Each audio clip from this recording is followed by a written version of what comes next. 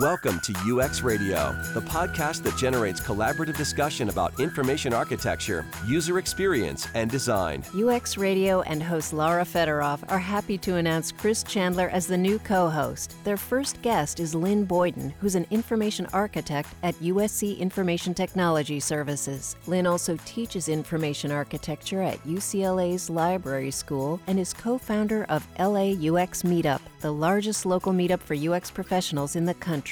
Now we join Laura Fedorov and Chris Chandler as they welcome Lynn Boyden. Hi, Lynn. Thanks for being with us today. Thanks for having me. Lynn, I'd like to know how you got started as an information architect. Not many people have that title anymore. I graduated library school and I was pregnant, and no one will hire you when you're pregnant. It's just, that's how it is. I ended up taking a job as an admin within the department, and I worked there for a couple of years, and then one day I got a phone call from a very dear friend who said... might be sitting at this table. Maybe. Yes. Chris called me on a Monday and said, get this book and read it. Your interview's at 3 on Thursday. And the book was the Information Architecture for the World Wide Web, the Polar Bear book.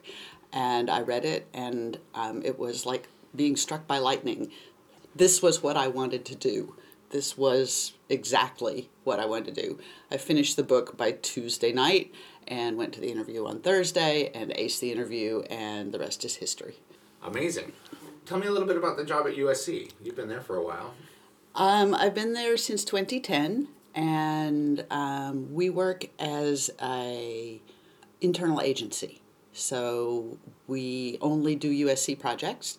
And at USC, you can, if you want a website, you can hire a graduate student, or you can hire an external agency, or you can hire us. And so we bring a local expertise as well as depth in understanding what the goals and drivers are for the USC experience. You're probably one of the only people on both payrolls for USC and UCLA. What's that like? It's kind of, I feel a little bit like a ninja. It helps that I don't care at all about football. I just regard all of that as kind of an amusing side event. But both USC and UCLA are happy to have the collaboration across the campuses. And so I just feel like it makes the whole thing a little stronger. So we should explain that at UCLA, you're a professor. You've been teaching for many years in information architecture class, right, in the library science department. Yeah, it's more morphed into user experience design. It's an elective in their 2-year master's degree program. And I teach it as a lab. I recruit nonprofits who need strategy work, user experience design work of some sort. And I invite them to pitch their projects to my class, and then the students organize into groups. And it's 10 weeks, and at the end of the 10 weeks, they deliver recommendations to the client, and they come out of the class with a portfolio piece, client recommendations, project experience. I have some students who repeat the class, and that's really great. They get additional readings, and I ask them to take a leadership role in the group projects. And I've been teaching since 2001, and it's kind of terrifying and exciting. Sometimes it's wonderful too. I go to UX events in Los Angeles and see a range of my students from over the years, and it's a serious warm fuzzy. They are active and engaged, and they're out there leading actions, and it's wonderful to see. And then we get to hire them. And then, yes, I have an extensive network, as one might imagine. And one of them is working here at Philosophy at the moment, Sarah. One of the best and brightest. The three of us here actually had a good experience with a client that we shared between Philosophy and your class. And so you worked on that project, Laura. With UCLA. It was called Links. That specific project was targeting African American males between the ages of 18 and 35. UCLA research team had realized that they weren't receiving the right information about being HIV positive. And so what was happening is they weren't getting the treatment. The users, you mean? The users. Were not getting the right information. Yes. Okay. My students took the next phase of research on that project and made a lot of recommendations for the research team. And I think that they're going to work with us again this year. So I'm excited about that. Yeah, we did a 4 or 6 week pilot with them, right, to build a quick app to help them get out that information in the way that they really needed it. Right. And then the handoff, you came to, I think, a demo night that we did here where Laura presented the results. And since it was on the UCLA campus, I think I might have seen the light bulb go off over your head. I'm like, I should reach out to them. Anyway, that gives me the warm fuzzies that we were able to collaborate like that. I know they were super appreciative of the work that the students did. How do you think the UX community in Los Angeles has changed over the time that you've been teaching? It's gotten bigger and younger, but I think that's me, not them. Bigger and older. Sorry, that's how I'm working it. They've also gotten older too. Yeah. When we had that first UX meetup that we organized off of the SIG-IA list, we held it in Molly Malone's, and we expected maybe a dozen people to turn up, and there were about 40 or 45 who came, and the bar was very angry with us that we hadn't made plans in advance to host our party. Yeah. And that was very exhilarating to understand that, wow, there were 40 of us out there, because Chris and I kind of thought that we were just doing it by ourselves. Or that we knew all of the other 5 people who might be doing it in Los Angeles. And I like your throwback term there, the SIG-IA. That's an old mailing list, email list, the Special Interest Group in Information Architecture, hosted by ASIST, as I recall. And now the LA UX Meetup has about, I think, over 5,000 people in it, which is pretty impressive. Yeah, it's absolutely amazing. I mean, I think that's one of the things about Los Angeles that people who don't live here don't appreciate is just how vast it is, territorially, geographically, so that I remember one of our early jokes in the meetup days was we had to move the meetup around because no matter where you have the meetup in Los Angeles, somebody has to drive an hour to come to your meetup. So that was a conscious decision that we made. It's like most of the tech events in Los Angeles happen on the west side, but we wanted to make sure we did things downtown. I remember some good ones at LA Times, the Valley, in the northeast Los Angeles in terms of Glendale and Pasadena. I think looking back that was actually one of the keys to success for that group, was the geographical movement. One of the things that I remember with a great deal of fondness was the UX bus. When I drove the VW bus in 2008 to, I think I drove it to UX meetups just for a few years there. But when the meetings were on the east side of town, I would load up the bus with UXers, and I had seatbelts for 6, not including the driver. And we would network relentlessly and snark and chat in the bus on the way there, and then we would go to the event, and then we would all bus back. And that was so much fun. We had such a good time. Swaying back and forth to the music, waving to all the people who were admiring your bus. Right. All of a sudden this is an episode of The Californians, right? Like, oh, so you took the 10 to the 405 to Wilshire down to, La Cienega. I don't think people outside of our little bubble can appreciate the long trek it is from the west side to other parts of LA. It was nice to have like-minded people to talk to as I made that drive. Your current project is quantifying qualitative decisions. Can you tell me a little bit about that? So one of the hardest things that we have to do as user experience designers is to make decisions. It's hard in any kind of process. It's hard in your personal life. It's hard in your professional life. It's hard individually. It's hard as groups. And I've got 20 years of experience in this field, and I've adapted a variety of methods that help me arrive at decisions. And so I've been, for the last couple of years, working on a method that I call quantifying qualitative decisions. And that really gets to the crux of it. The business always wants numbers around decision making.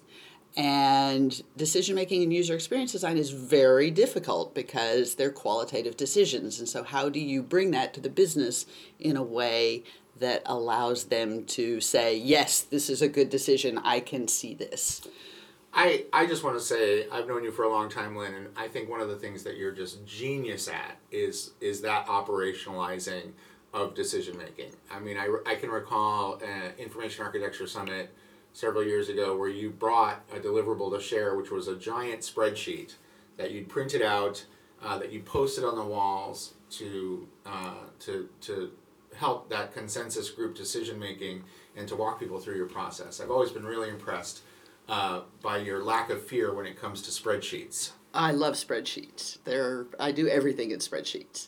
That was I was experimenting with a thing that I called dirty deliverables, where I had done a bunch of user experience research, usability testing for the UCLA marketing communications team about the UCLA homepage. And I wanted to present my results in something that had more impact than PowerPoint.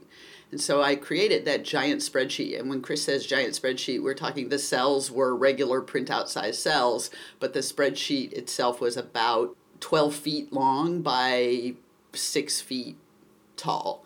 And I had mapped out every question that we had asked them and every outcome, and then I'd taken highlighter and gone through and highlighted all the things that were of interest, and I color-coded things so that they could be identified at a distance. And it was really great because you could back off from the spreadsheet and see, wow, all of those places where it's highlighted in light blue was where somebody mentioned that the font size was too small. But then you could zoom in and look at it and see exactly what they had said. So it was both a summary and granular data all rolled up in one deliverable. And I was very nervous when I presented it to the client because, it's marketing communications for one of the major research universities in the world. And I'm going to come in with this messy spreadsheet. And I brought in printouts of recommendations and observations, sort of an executive summary, and shared that with them. But then I unfurled this and put it up on the wall, and the rest of the meeting was over. That was all we wanted to do, was dive deep in the data. And that was very gratifying because I understood that they wanted that data. They were desperate for that hard, concrete, qualitative information. And we made some really good decisions around the future directions for the design for the homepage that they implemented. So that was very satisfying. My new tool is it's a participatory decision-making process, and we use it to come to decisions where there are a lot of different criteria that enter into the decision, a lot of different stakeholders with different priorities and different viewpoints that need to sort of be accommodated and heard, and also where the decision often needs to be communicated out to other groups. So there are a lot of different methods that will incorporate that, both the participatory nature and the multi-factor nature. But the way that I have structured this process also leaves you with an artifact that you can share with people, that people can look at and make sense of. So if you'd like, I could just jump right in and describe how this tool works. That'd be great. So I use a spreadsheet to do it, but you can do whatever you want. Post-its. Big surprise there.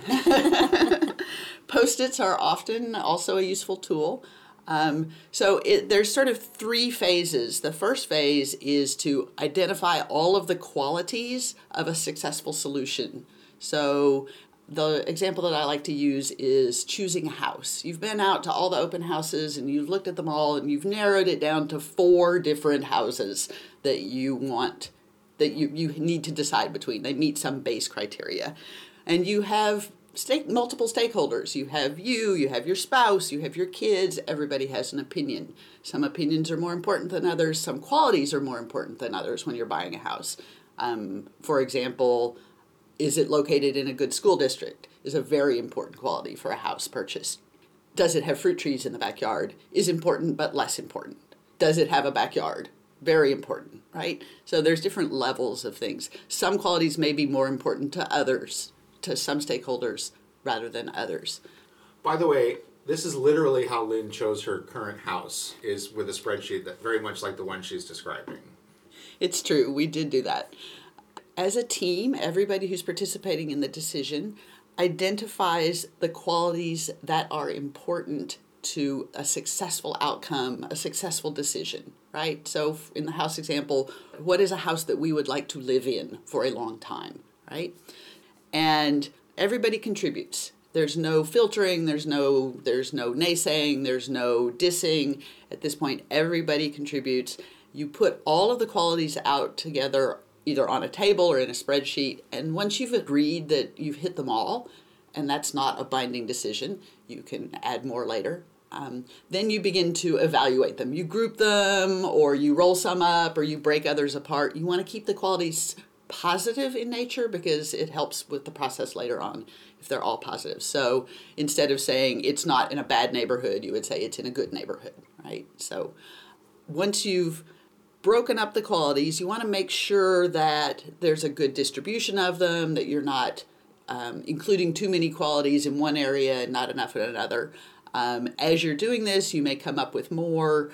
Feel free to add them. Basically, at this point, you're just gathering all the qualities. Once everybody has agreed that these are the qualities that are important for making a decision, then you move on to the next phase, and that phase is to weight those qualities. So when I weight a quality, I'm talking about each stakeholder, each person in the room looks at each quality and assigns a value to its importance to a successful decision or a successful outcome. So in the house question, let me clarify, the weighting system is 0, 1, 2. I do it that way because you're making a lot of weighting decisions in this process, and if you bump it up to 3 or 5, you end up with a lot of decision fatigue. So we keep it very simple, 0, 1, 2. It's a quick and easy decision to make. You spend a lot less time discussing what the outcomes mean.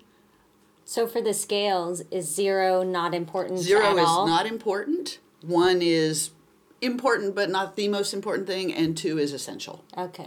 I guess 2 is a must-have, and 1 is nice to have, and 0 is I don't care.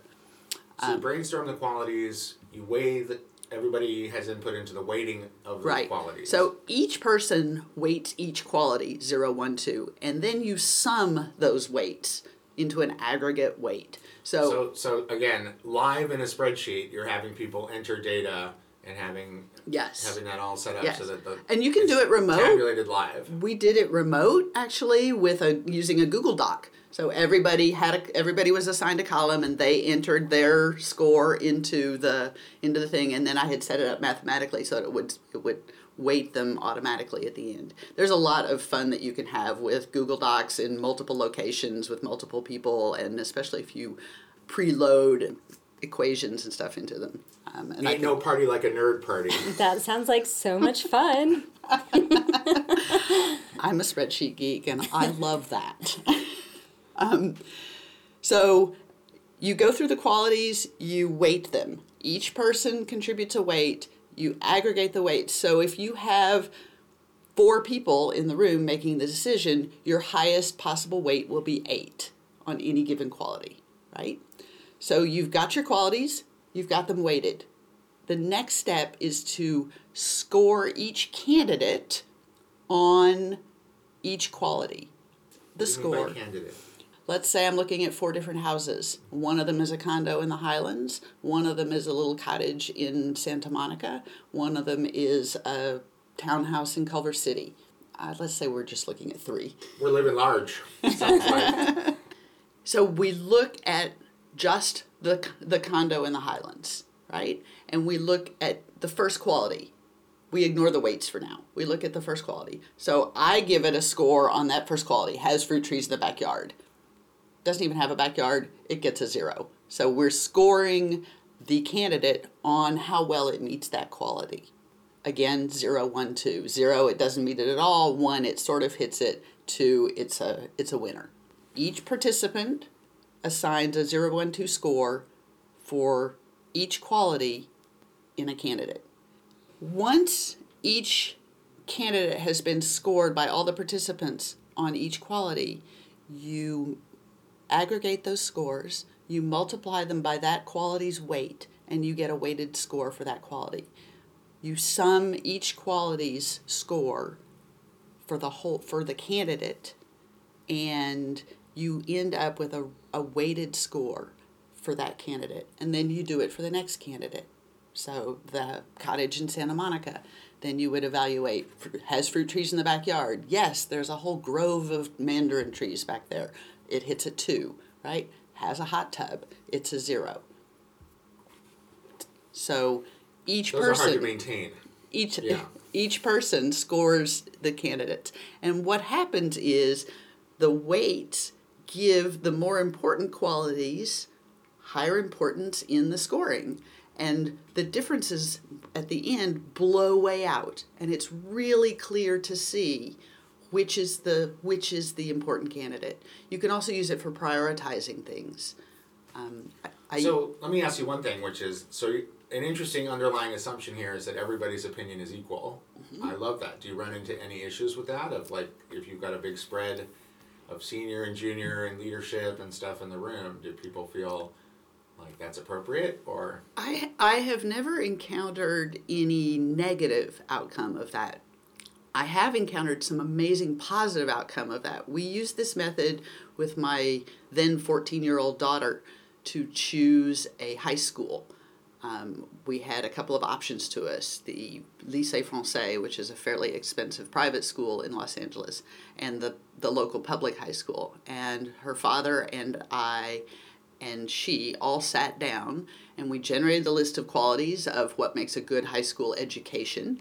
And we agreed on them and separated them out. We weighted them, and then we scored each candidate on those qualities and totaled them up. And the score was overwhelmingly in favor of the public school. And she was fine with that decision because she had participated at the same level as the bigs. And she saw that the decision was not just, it's too expensive, we can't afford it, you can't do this.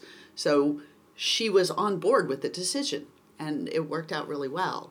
You also used this method at USC recently, right? I did. We were working on, I've used it several times to great success. One was we were working on a mobile app.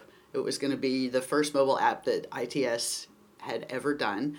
And I was the UX person, and we had 12 developers who had joined the project. And we had met 6 times without the developers being able to identify which platform they wanted to develop this app on. And they hadn't yet decided what the app was going to do. And I knew that, bless developers, I love them so. We can't do the good work that we do without them. They have some personality quirks, and one of them is they like to argue about platforms. So we had 6 meetings in which we did not decide which platform we were going to build this on. And so I proposed to the project leader that we implement this method. So we did. And at the end of an hour-and-a-half meeting, we had made a decision about which platform that we were going to develop it on. And then we could go ahead and talk about what the app was supposed to do. And the funny thing was, at the end of it, once we had decided what the app was supposed to do, we ended up choosing a different platform. So the decision was non-binding, but it helped us get through that block to make a decision so that we could then move the project forward. So that was one success that we had, and the app is live in the App Store today, which is very exciting. And another project that we used it on, there was a team at USC who had implemented Workday as our campus-wide HR software. And it had been in place for about a year, and we had a couple of teams working in the field with the stakeholders in the field on the customer side, as well as stakeholders in ITS, to identify what kinds of enhancements we were going to do to the implementation, what we would do next. And they worked for about 9 months gathering data, doing interviews, doing research, and they had all of this research, and they needed the top-level decision makers to put aside their political differences and come together and rank these 16 projects so that they would know where to allocate resources and how to move forward. And they had heard of my success with the software team, with the developers, and asked if I could implement this project, this method with them. So we gave it a shot, and we had 5 senior leadership members participating in this. And we did a few things in advance. We seeded the qualities with things that we already knew were important to them. When we presented to them the qualities, and then we solicited from them additional qualities and feedback on what we had. And I have to say, kudos to the team. They pretty much nailed the qualities. They only added 2 more, and that was pretty great. And we really emphasized keeping the university's mission as kind of the goal that would drive their recommendations around weighting and scoring these.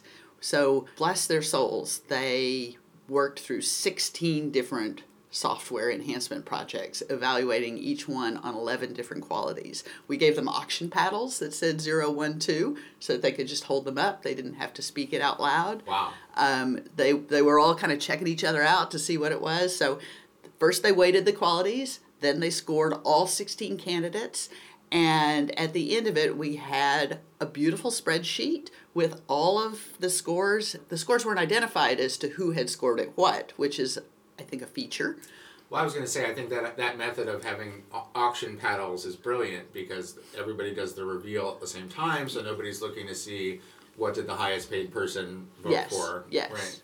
And they were so pleased by the outcome. We had a ranked, prioritized list of these 16 software enhancement projects. They were so pleased that they asked me if I would conduct the same process with the larger campus administrative stakeholder group. They have an advisory council with people from all of the schools and divisions. And so we did another round of it the following week. That was very exciting, pulling it all together, sort of adapting the method for a much larger group. Right? Yes. So in this case, we ended up sending out the existing qualities as a survey with 0, 1, 2 for the weighting. We did the weighting via survey in advance. We included some empty text boxes at the end, as well as the weighting controls for them to add qualities that we may have missed. We sent it out to 50 participants. We had 3 qualities that were added. One of them was, I have an empty text box, so I'm going to complain.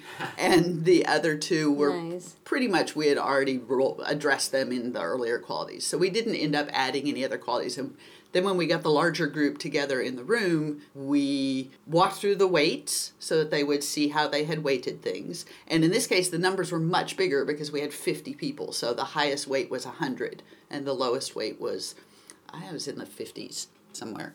We gave each participant a clicker. You may not know what clickers are. They use them in large survey classes. You can set them up to record.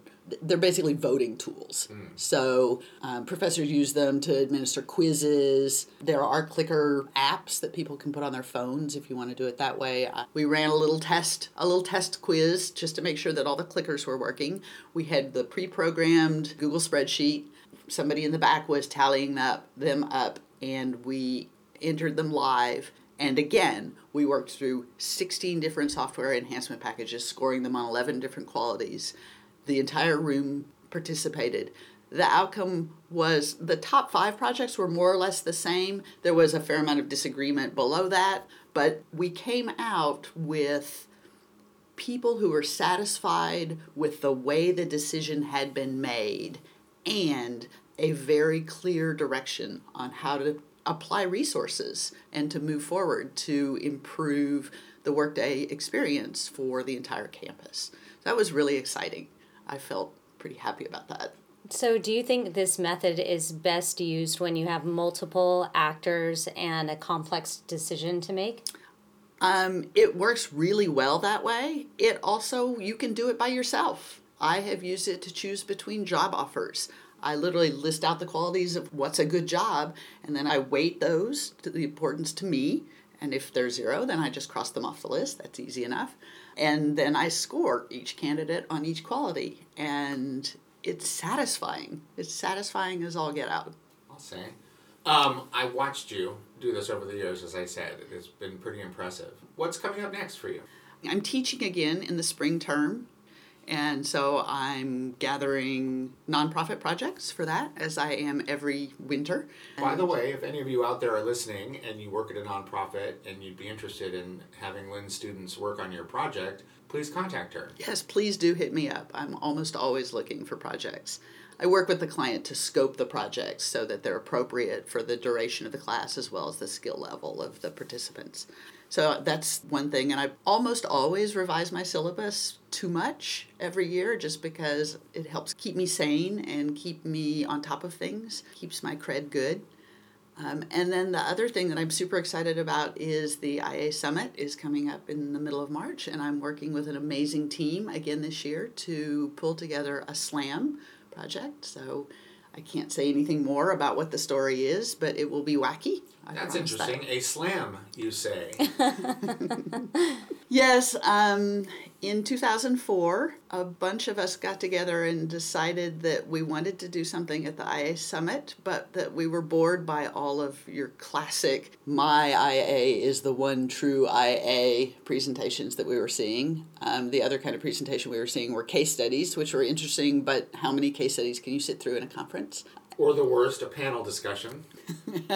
So we created this little role-playing, problem-solving game, kind of based on a mashup of Poetry Slam and a murder mystery. Right. A murder mystery dinner. And we present as a client with a problem, and then we arbitrarily divide the participants in the room into groups, and they have a fixed time to solve the problem and present the results back to us. Problems that we've solved in the past have been a self-updating interface for a time travel machine. We did a problem where a company called Walmart bought a company called Fordstrom and wanted to provide a consistent user experience across all the platforms. We did that long before cross-platform was a thing. You can Google us up, and there's all kinds of crazy pictures and things. I have some wonderful stories from the Slam that I'm happy to share over a cocktail. That's right. Ask Lynn about the Slam when you meet her. And you have an article coming out soon. I hope so. I'm working on writing up this article, Quantifying Qualitative Decisions, and my goal is to have it published soon. So look for that. Wonderful. We'll make sure to post all the information on the website. Thank you so much for being here with us today. Thank you very much. I'm grateful for the opportunity. Thanks to Steve Crosby for digital development, an original score piece by Cameron Michel. This episode is sponsored by WeWork. Meaningful conversations are essential to the success of every entrepreneur, freelancer, and small business owner. At WeWork, we consistently strive to make meeting new people and having interesting conversations natural and effortless. From the design of our workspace to the events at our buildings, we do everything we can to support the idea that if one of us is successful, we all benefit. Every WeWork location is staffed with community managers who work directly with members to understand their business needs, struggles, and growth plans, and connect them to other members who can help. Events are an integral part of the WeWork experience, from product launches to elevator pitches. Whether you're asking for advice, looking for product feedback, or just meeting like-minded entrepreneurs, WeWork.com is a seamless extension to the community. For more information, go to WeWork.com. That's WeWork.com. Go to WeWork.com/UX Radio to receive a discount now. UX Radio is produced by Laura Fedorov.